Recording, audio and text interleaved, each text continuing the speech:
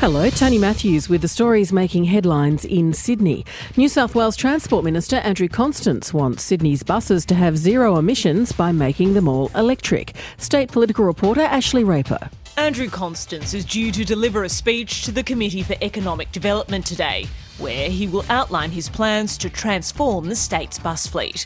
The Transport Minister wants the 8,000 diesel buses to become electric, so they will be zero-emissions buses. He says he wants to follow the lead of London and Paris, which have started making the switch due to growing concerns over air pollution.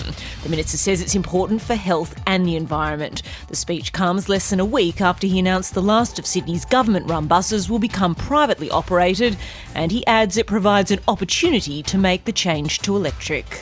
A man from Sydney's inner west has been charged over the alleged online exploitation of a child.